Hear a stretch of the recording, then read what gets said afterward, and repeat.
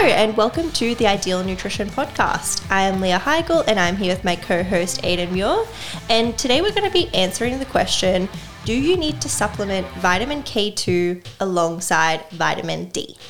So the thing that's prompted this for me is that starting like a few years ago, every time I posted about vitamin D on Instagram or any other platform really, there would often be at least one person who would make their comment something along the lines of, make sure you take it with vitamin K2 though as well. And I had always found that a little bit interesting because every time I'd like started going down that rabbit hole, I was kind of like, well, we clearly see health benefits from vitamin D alone and performance benefits as well. Is this really an urgent thing? And when it doesn't take too long to find this, but going deeper down the rabbit hole, you can start to see the theory as to why a lot of people are pretty passionate about that. And we're going to talk about a lot of this because there is some merit to it as well, and there's nuance as well. So starting with the theory behind it before we talk about pros, cons, anything like that. Taking vitamin D, like the theory is that taking vitamin D can improve our absorption of calcium. It can also cause our body to produce more vitamin K2 dependent proteins.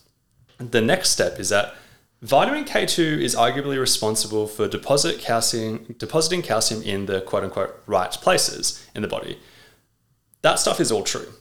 The next part of the theory is basically, if you were to supplement vitamin D without sufficient vitamin K2, you would potentially be depositing more calcium in your arteries or other soft tissue.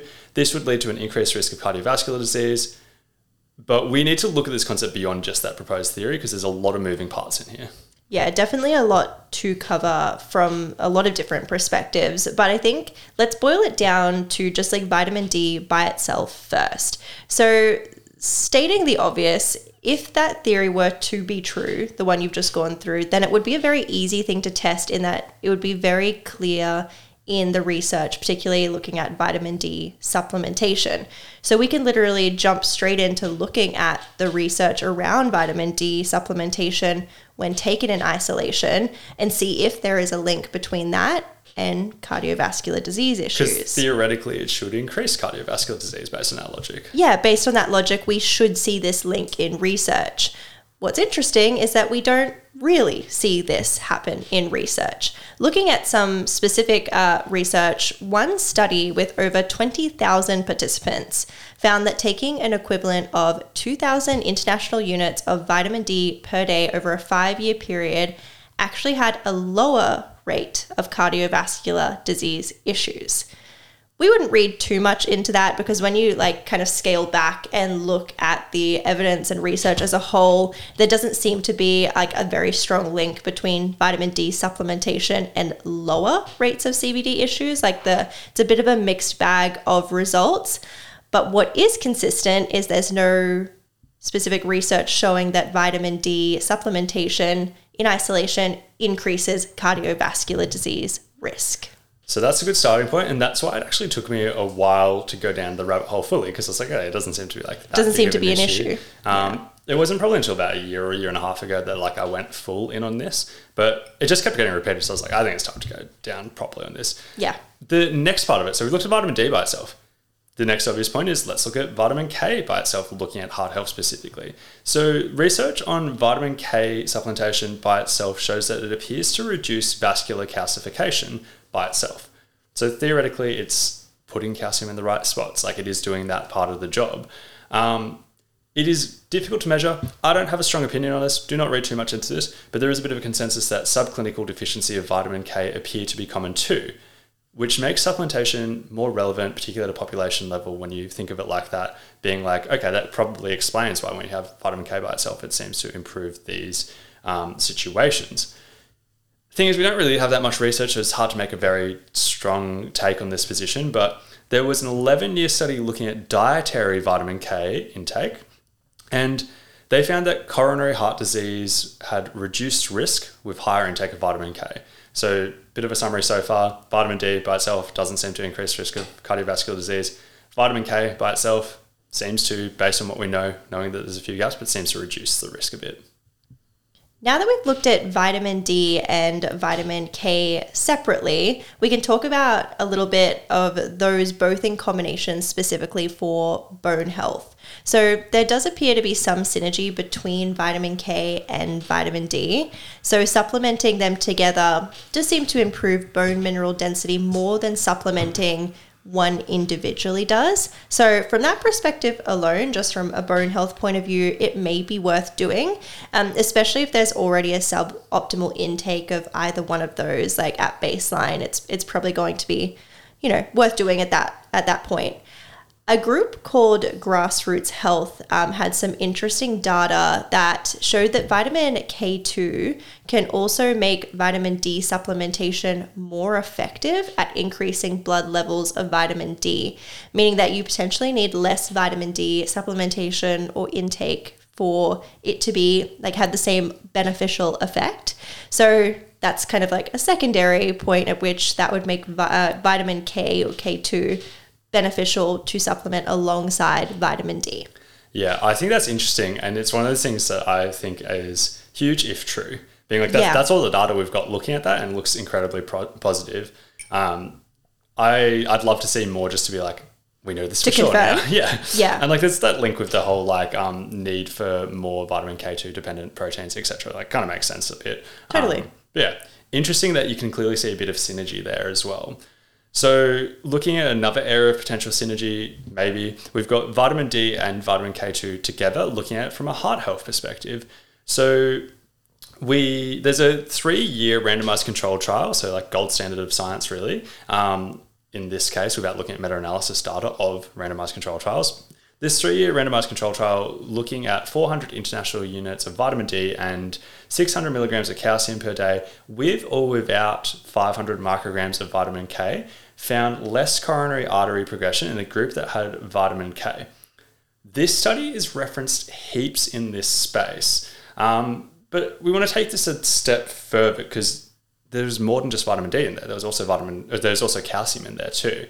And we had also said that vitamin K by itself seemed to lead to a decrease in this coronary artery type of progression or the vascular calcification. We've referenced quite a few studies in the show notes that if anyone wants to fact check any of the things I'm about to say, you can just go and check there. But a brief summary, 2 trials directly looking at vitamin D versus vitamin D and vitamin K found that when vitamin K was added, there was a reduction in vascular calcification progression and cardiovascular risk factors, which based on everything we've said, makes sense. We'd kind of see that with or without vitamin D most likely. Another study found that vitamin D and calcium together without vitamin K found a 24% increased risk of myocardial infarctions. But high-dose calcium supplementation by itself has a bit of a link with cardiovascular disease. I don't really want to put that out there as a bit of a hot take, but it's we have clear research that vitamin D by itself doesn't seem to have a link. But the process that people are concerned about is the calcium ending up in the wrong spots, etc. And there is a little bit of a link between high-dose calcium supplementation and cardiovascular disease, which makes this topic a bit nuanced, so to speak. Yeah, for sure. And I think in terms of my understanding of all this prior to looking into it further really was about the calcium component more so than the vitamin D component. So looking further into this was really interesting. And putting that together in almost kind of a bit of a summary, but we'll get to that. Vitamin D supplementation by itself has not been linked with increased risk of cardiovascular disease. On the flip side, vitamin K by itself has been shown to reduce the buildup of calcium in the arteries, and supplementation with vitamin K has consistently reduced the risk of cardiovascular disease. So putting vitamin D and vitamin K together might overall reduce the risk of cardiovascular disease, but I would place my bets on this being largely unrelated to that vitamin D component. Yeah, that's a really good summary. I'm going to take a moment here to expand on everything with some thoughts that I had going into this. I was like, I don't want to put this at the start, let's put it at the end.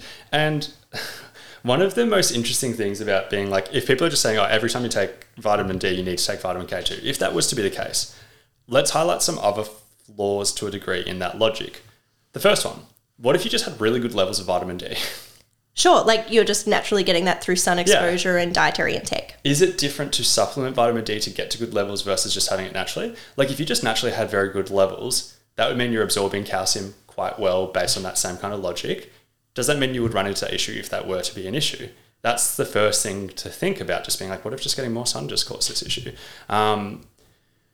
If we're so concerned about that, should we not be concerned about people who have good levels not supplementing vitamin K2 just in general? Particularly when you line that up with the subclinical population-wide type of deficiency as well. Touched on it already, but we see research showing that high-dose calcium supplementation leads to an increased risk of cardiovascular disease. We don't see that with vitamin D. Is this more of a calcium issue than a vitamin D issue? Does that mean we should take vitamin K2 alongside calcium?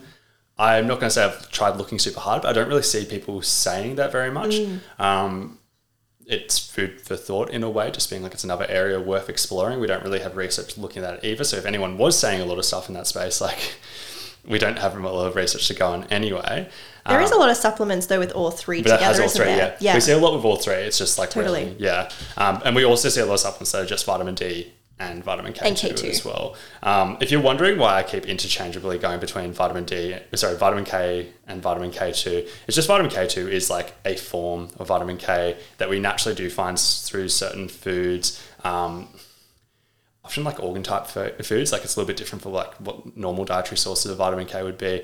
But I'm just like using them interchangeably because typically supplements are vitamin K2 is what most of this research is done on. Brief summary though, vitamin D has benefits, vitamin K has benefits. Supplementing together is likely synergistic in many ways, particularly when it comes to improving bone mineral density, which is one of the goals a lot of people would have. But one of the, like coming back to the answer to this question, like, do we need to supplement vitamin K2 alongside vitamin D? It appears very safe to supplement vitamin D by itself in appropriate dosages. Vitamin K2 supplementation might reduce the risk of cardiovascular disease, but the risk does not appear to have been increased by vitamin D supplementation to start off with anyway.